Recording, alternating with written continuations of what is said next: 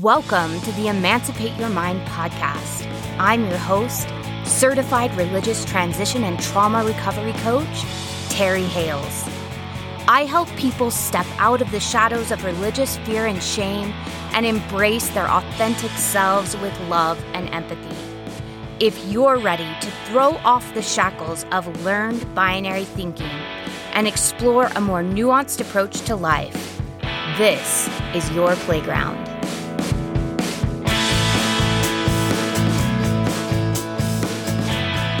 Hello, welcome back to the Emancipate Your Mind podcast. We are going to be continuing our discussion from last week. Last week, we were talking about the mother goddess Asherah that archaeological records show was likely worshipped alongside Yahweh. And we talked about why this is important.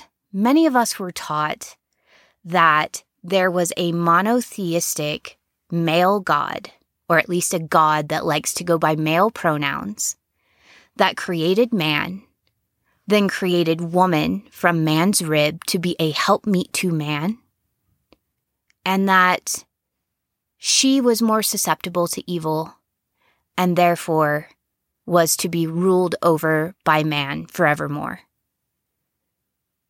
And because we were taught that that's the way it had always been from the very foundations of the earth, it's so important for us to understand that that is a made-up construct. That actually Mother Goddess was the first god. Ishtar was the first recorded goddess, the first recorded god at all, the first recorded deity to be worshipped by humans. And then we start seeing a pantheon of gods, where there are gods and goddesses being worshipped. And then around 600 BCE, we see, at least in the Abrahamic religions,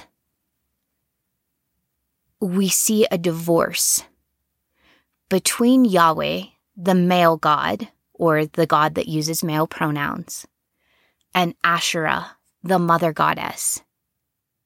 And as Israelites are writing down their religious histories while they are exiled in Babylon, patriarchal ideas that were already circulating and had been circulating for hundreds, if not thousands of years, began to be put and codified into religious texts. As we're talking about this, I want you to really allow yourself to stop and imagine what it would be like to be an Israelite who is exiled. What would that be like?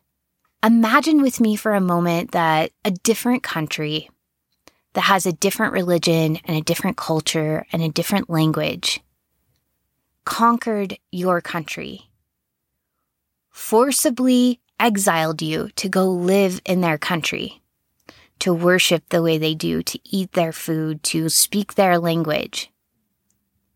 Imagine how confusing and traumatizing it would be to not know how your family is doing, if your family's alive, where they live, to have those relationships just change overnight. Imagine the grief and the trauma that would bring up for you. Imagine your sense of identity really going up in smoke. Most of us listening to this podcast, we know what that's like. We know what it's like when we have begun to question religion or we've left our religion and what that does to our identity. Now imagine that that wasn't a choice you made. That wasn't something you got to make the decisions about, but you were forcibly ripped from the place where your religion was practiced and dropped in another country where it was not okay for you to practice your religion, where the symbols of your religion had been destroyed, your temple had been razed to the ground, had been so utterly destroyed there is nothing left. Imagine likely being treated as a second-class citizen. a conquered person, being treated as less than. I know some of you listening to this, you know what that feels like. You've experienced that here in the United States or over in Europe. You know what it feels like to be a minority. You know what it feels like to be marginalized. You know what that trauma feels like. This is a whole people experiencing that. And it is in this atmosphere where Israelites are seeking an identity, and Yahweh is the God that is different from all the other cultures around them. It is in a place of patriarchy. If you look at the Code of Hammurabi that came from the Babylonian Empire, it's highly patriarchal, and you have these Israelites being dispersed where, patriarchy was already prominent in Israelite society, but becomes even more prominent in Israelite society.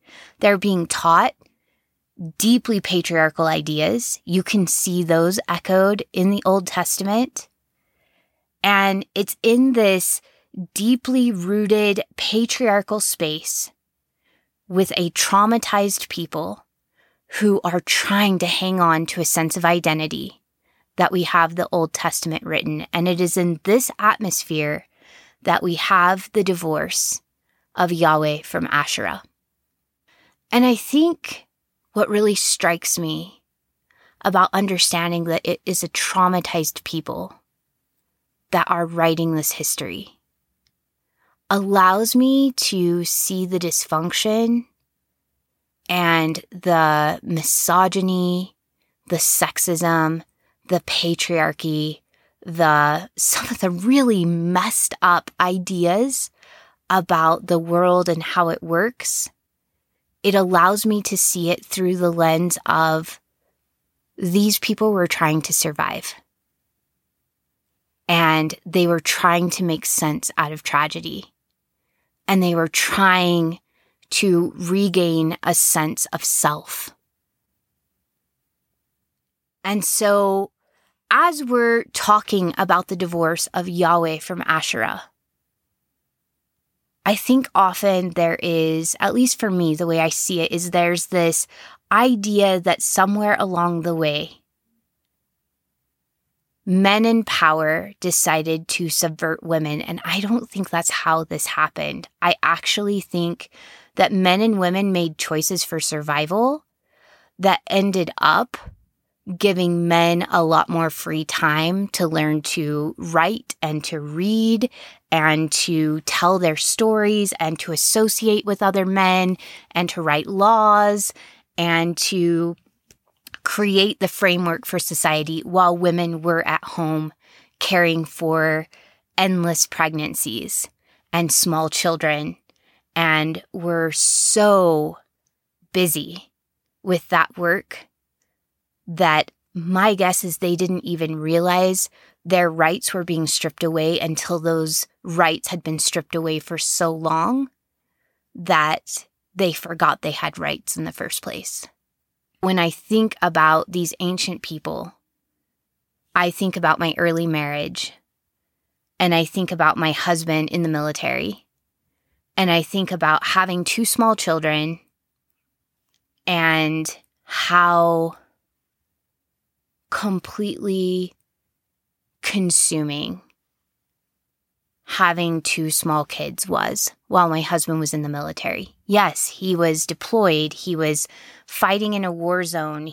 And yet, during that same time, I was averaging maybe 2 showers a week because I was so busy with little kids and with educating them and taking them to activities and just pouring attention and time into them and making sure that, they got the mom time that they needed and the strong attachments that they needed to feel safe in this world.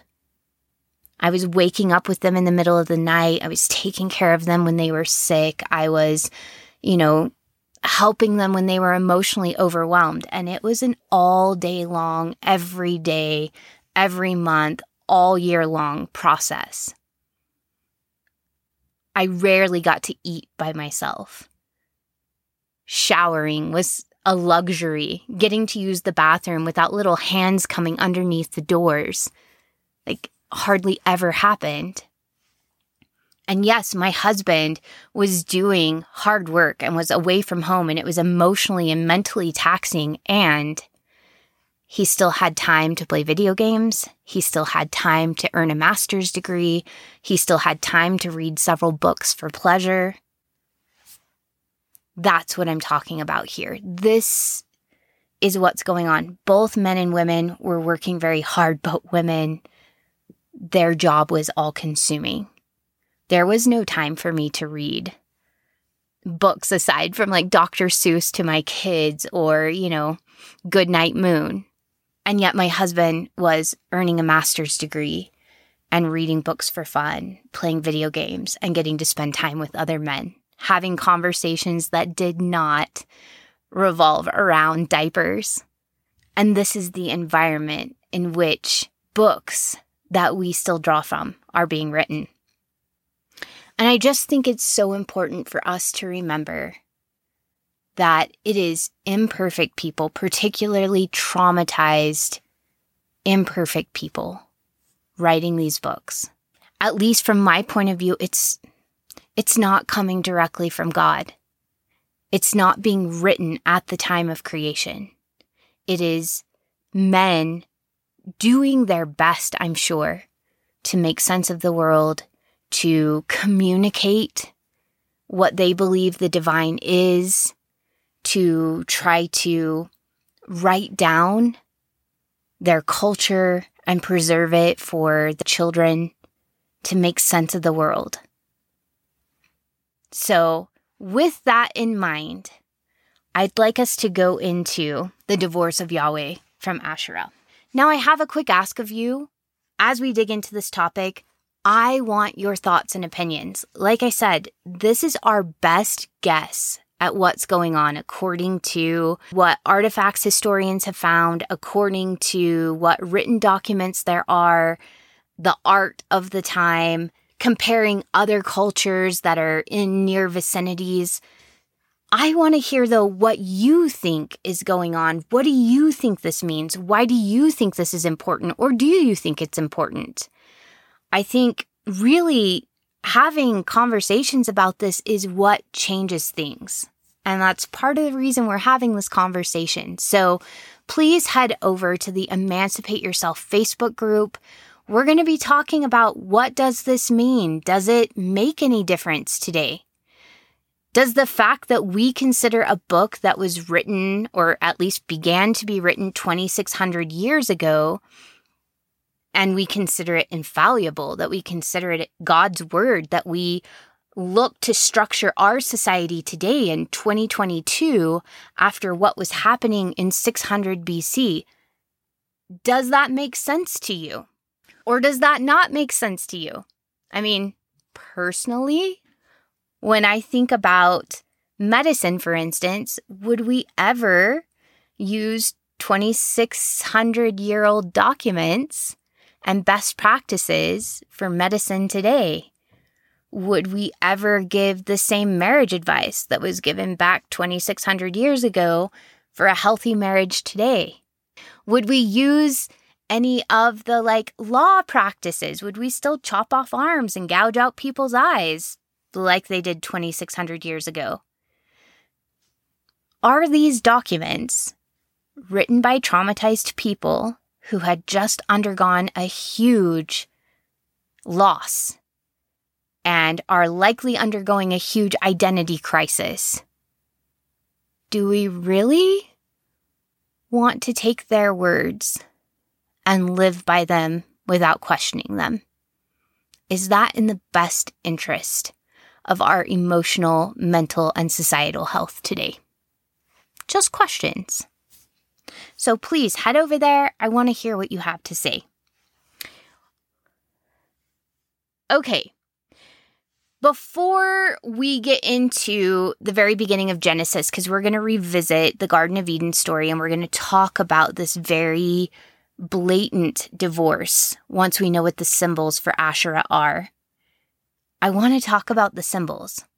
There were 3 main symbols, and they usually showed up together in the mythology. So there were sacred trees, there were serpents, and there was usually a figure of a goddess herself that kind of formed a divine trinity. You would usually see these things together: a tree, serpent, and a goddess. They had significantly overlapping and interchangeable symbolism, and they were often depicted together. And we see all 3 of these symbols in the creation story in the Garden of Eden. And I want to talk about this because these symbols are intentional. They're not there on accident. And the way they're used really does create a divorce of Yahweh from Asherah. So first, sacred trees were thought to be the conduit to the divine. Because they went down and their roots went down into the earth, the ancient peoples thought that was connected to the netherworld. Then it came up through the mortal sphere where we live, and then up into the heavens where the gods and goddesses lived. And it was considered a divine conduit from earth to heaven. And it was your way to communicate with and experience the divine. The other crazy thing is trees were imbued with something the ancients called serpent power. Because the trees would grow and change and shed their leaves and grow again, like a serpent would shed its skin and then grow again and renew, this symbolized the generation and regeneration of life. So it kind of symbolized eternal life, but also growth and knowledge and wisdom. So they were associated with the source of life, Mother Earth or the goddess, because the goddess was thought to create all life and to renew all life. So trees and serpents make a lot of sense in that context. Today, we think of serpents as bad things. We usually think of serpents as evil because of the Garden of Eden story, because the serpent was Satan, it was the devil, and Christianity has a huge influence on the world, especially in the Western world. 1/3 of the population of the world is Christian or is influenced by Christianity. So this is a huge influential factor, and I want you to think about the fact that who creates a lot of the media that goes around the world? It comes from the West, right? A lot of our movies come from Western Europe, they come from the United States, and people all over the world watch these movies. So we have Western Christian values often being disseminated around the world. So these symbols subconsciously come to mean certain things for the entire world. Serpents have come to mean evil or Satan or like the dark forces. I was just watching Harry Potter, and what is Lord Voldemort's pet?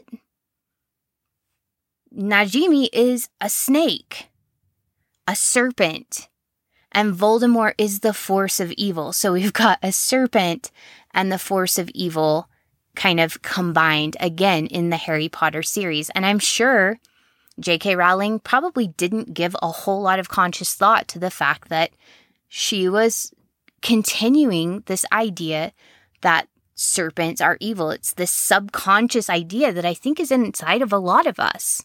We kind of perpetuate these ideas without realizing we're perpetuating them. Serpents, however, used to be the symbol of life, the symbol of rebirth, the symbol of eternal life and regeneration and growth, along with trees. And sacred trees would have been planted in special sanctuaries or gardens in Palestine and throughout Mesopotamia. These would have been known as high places, and they were places to commune with the divine feminine life force. So we call Mother Earth for a reason. She gives birth to all earth. The trees and the life cycle remind us that life has stages and seasons and that it is a regenerative process. And so all of this is found in the mythology of the Garden of Eden. So we have the symbolism of the sacred trees in the garden, which let's just talk about that first of all. The garden was the place where we planted the trees to go and worship the divine feminine. And so, whose garden is it? It is God the Father that has planted the garden. This is not a garden to worship the divine feminine. God the Father plants the garden. God the Father puts all the plants in there. And it's not a place presided over by priestesses like it would have been back in ancient Israel. This is a place that is presided over by Adam, a man. So God the Father creates the garden, not the mother goddess, and places a man in the garden to tend it and take care of it. Then we have the tree of life, which was a symbol for Asherah, and the tree of knowledge of good and evil, which was also a symbol for Asherah. And just the trees alone are both symbols of divine feminine. But in the story, the meaning is turned upside down. In this garden that Yahweh's created, he creates the trees, not the mother goddess. And then he tells Adam not to partake of the tree of knowledge of good and evil. This is like Yahweh telling him not to venerate the goddess, lest he should surely die. So, before this writing, you would go to the tree, you would perform your rituals and your rites, you would bake a honey cake for Asherah, you might bring fruit for Asherah. But here we're being told that going to the tree of knowledge of good and evil, going to the tree to speak to the divine goddess, is not okay, lest you surely die. Eating fruit from the tree would be like communing with the divine feminine, seeking knowledge from the divine feminine. This was considered evil and separated them from Yahweh. Any knowledge they wish to acquire must come through Yahweh himself. So, in this myth, we're told this tree is evil. You shouldn't eat the fruit, meaning you shouldn't commune with the divine feminine. And if you do, you'll be separated from Yahweh. You'll surely die. And that if you want knowledge, you have to go to Yahweh. The tree of life is then taken as the symbol of Yahweh with his signature cherubim, the two cherubim with the flaming sword. So if you think about the Ark of the Covenant, it had two cherubim on the sides, and that's what we see in this mythology. Is we have Adam and Eve roaming. They're able to freely eat of all of the trees except for the tree of knowledge of good and evil. Because if they get knowledge from the divine feminine, they'll be separated from Yahweh. They'll surely die. And he takes on the tree of life as his symbol by placing the two cherubim with the flaming swords there to guard that tree. Now let's talk about the symbolism of serpents. So in the ancient Near East, the serpent had both positive and negative connotations. And the Yahwehist, when I say the Yahwehist, they refer to this writer in the Old Testament as J. So there are 3 different sources, 3 different writing styles in the first 5 books of the Old Testament. And the Yahwehist, which is the person that wrote Genesis 2. So it is a different writing style in Genesis 1, and then in Genesis 2, we have who they refer to as J, the J material.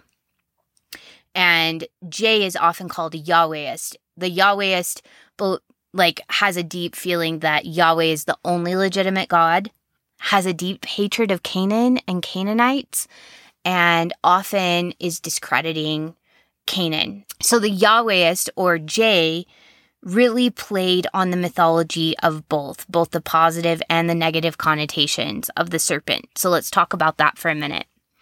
Now, the positive connotations, the serpent represented the divine itself, responsible for creation, life, and rebirth, symbolized by the regular shedding of its skin.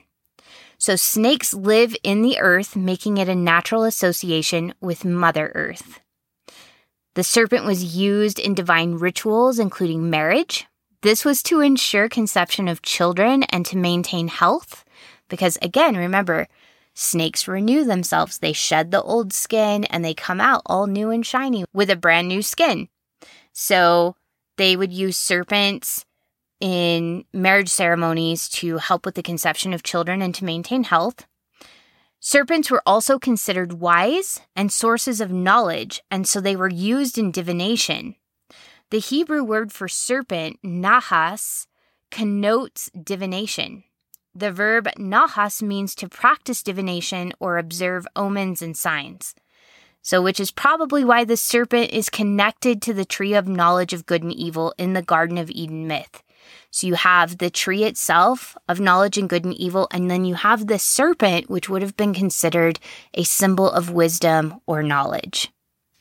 And when a serpent was dispensing knowledge, it was usually depicted in an upright or erect form. So if you look at Pharaoh's headdress, there's usually an erect serpent up there.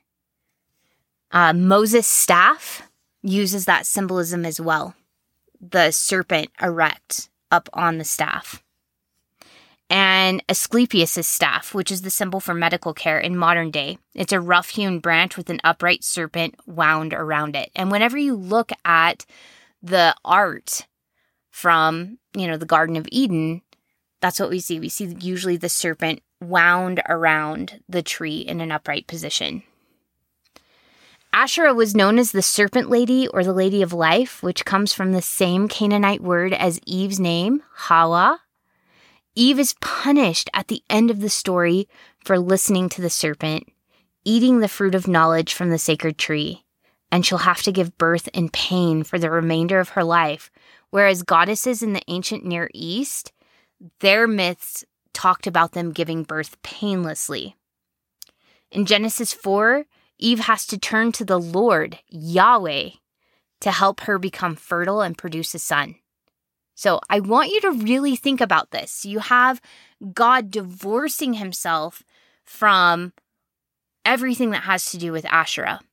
The tree of knowledge of good and evil is considered not okay. They're told not to eat from it or they'll surely die. The tree of life is appropriated. It's taken by Yahweh and made his own. The garden itself is appropriated and taken by Yahweh. He created it, not the mother goddess. The serpent is considered Satan or an agent of evil in the creation story. And Eve, the embodiment of the goddess, like the representation of the divine feminine, the mother of all living, was her name. The mother of all living, like the goddess of gods, the mother of gods, was Asherah's name. The mother of all living, the mother of the gods. And so when you have the goddess symbol being punished for eating fruit from the tree, for listening to the serpent, you have this really heavy symbolism that none of these things are righteous, and God is divorcing himself from them, and now he is turning around the roles. He is the great creator. He is able to create and to birth things into existence without the help of a mother goddess. Eve is demoted simply to being human. She's not the mother of all living. She is having to ask for help from the divine masculine to conceive and give birth. Whereas before this, women would have gone to the divine feminine and done fertility rituals to seek help from the mother goddess.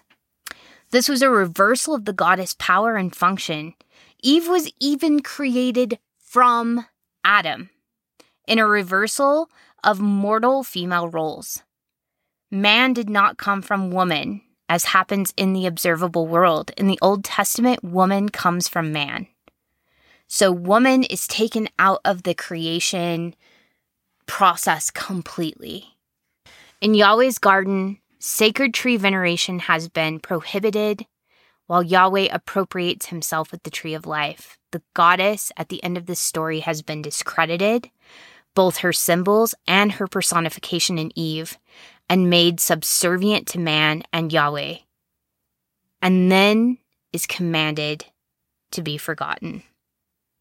And by the end of the first 5 books of the Old Testament, Canaanite religion has been fully discredited, and Yahweh has appropriated all the symbols and functions of the mother goddess.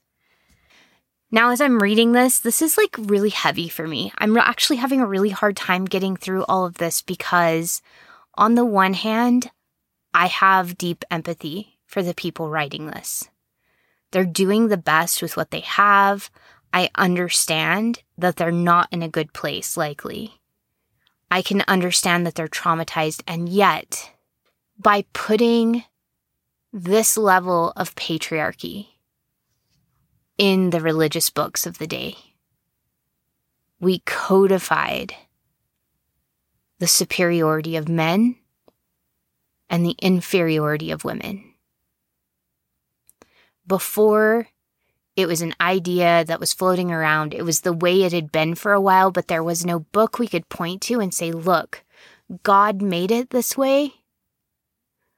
This is the right way for the world to be. And women, when they complained, when they said this isn't fair, when they tried to liberate themselves, men could point to the Bible and say, no, this is the way it was supposed to be. This is divine. There's something incredibly oppressive about pointing to God and saying, your oppression is warranted because God wants it that way. Because traumatized men who were going through their own crap wrote patriarchy into their holy books. The fact that patriarchy is there tells me this didn't come from God. Because there is no divine being from my perspective, and I am absolutely being biased here. This hurts. This hurts deeply. There is no God that would be worthy of worship for me, that would ever see me as less than a man, that would ever want me to bow down to another human and view myself as less than them. The more work I've done to love and accept myself, the more bogus this seems to me. That God could or would ever see me as anything less than fully worthy, fully capable, fully intelligent, and fully contributing to this world. And I think the reason I've taken the last 2 weeks, 3 weeks, to talk about this is because it's not true. The last 2,600 years, men and women both have pointed to this text and said, see, this is God. This is what God wants for you. This is who you are as a woman. This is who men are. This is your place. And we're going to be moving into talking about reclaiming our power as women, reclaiming our voice, shaking off some of these subconscious beliefs. But one of the most influential beliefs we have that I think we don't realize is lurking in our subconscious is that the world was created this way, that it's always been this way, that men were created stronger and women were created weaker, and it is just not true. Archaeological evidence shows that women were hunters and warriors, as well as gatherers and mothers and nurturers. And men were fathers and gatherers, as well as warriors. and hunters before we became an agrarian society.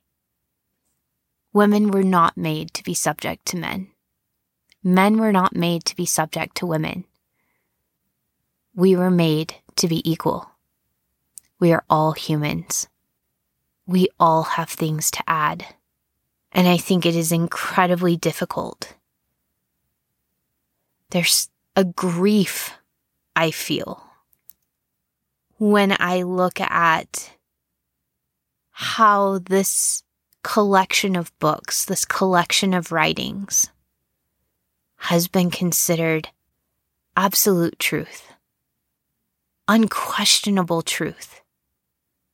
And because it's been considered unquestionable truth, we are still, to some extent, living our lives under the limited understanding of men, traumatized men, who lived 2,600 years ago. I don't know. What do you think? Is it empowering for you to view this as a group of people's best effort at trying to make sense of the world, where we can take what works for us, what's beautiful, what's uplifting, and ditch the rest? Or does it work for you to consider it an infallible document? I'd love to have that discussion with you this week. Does it make sense for you to look at the book and the writings in it and say, this was somebody's best effort? Let me get curious with it. What grains of wisdom can I pull from it? And what really doesn't serve me, doesn't serve society, doesn't serve humanity? Can we release those things or update those things? Because I think if we did, we would release a lot of the inequality today for all marginalized groups. When we quit pointing to the Bible as God's infallible word, there is no leg to stand on for inequality in the sexes, inequality in the races, inequality in the ethnic groups, inequality between religious groups, LGBTQ hate. There is no leg to stand on.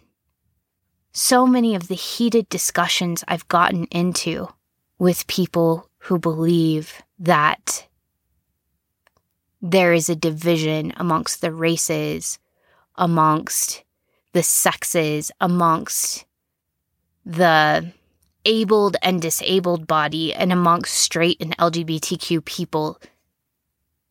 So much of it comes back to that's what the Bible says. And this episode, I guess, I really want to challenge that. Even if that's what the Bible says, does it matter? Or was it written by other messy, traumatized humans like you and me? I think that's what I want to know this week. Let me know what you think. I can't wait to hear what you'll say. And we will begin to talk about stepping up and releasing the chains of patriarchy individually this upcoming week. I look forward to seeing you next Sunday.